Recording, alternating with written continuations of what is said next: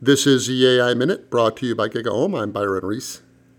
Humans have to make moral and ethical choices every day. It's just part of being human. And I wonder if we're going to reach a point, though, where we allow machines to make those for us.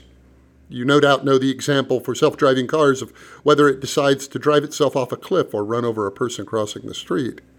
In the past, a human would have made that choice, and in the future, a machine may make that choice.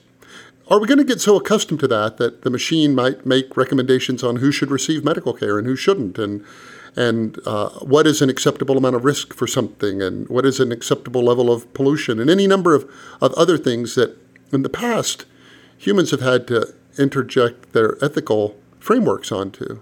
But maybe math, embodied in artificial intelligence, becomes the new ethical framework. And maybe when we ask, why did you do that? The ethical reply is, well, because the machine said to.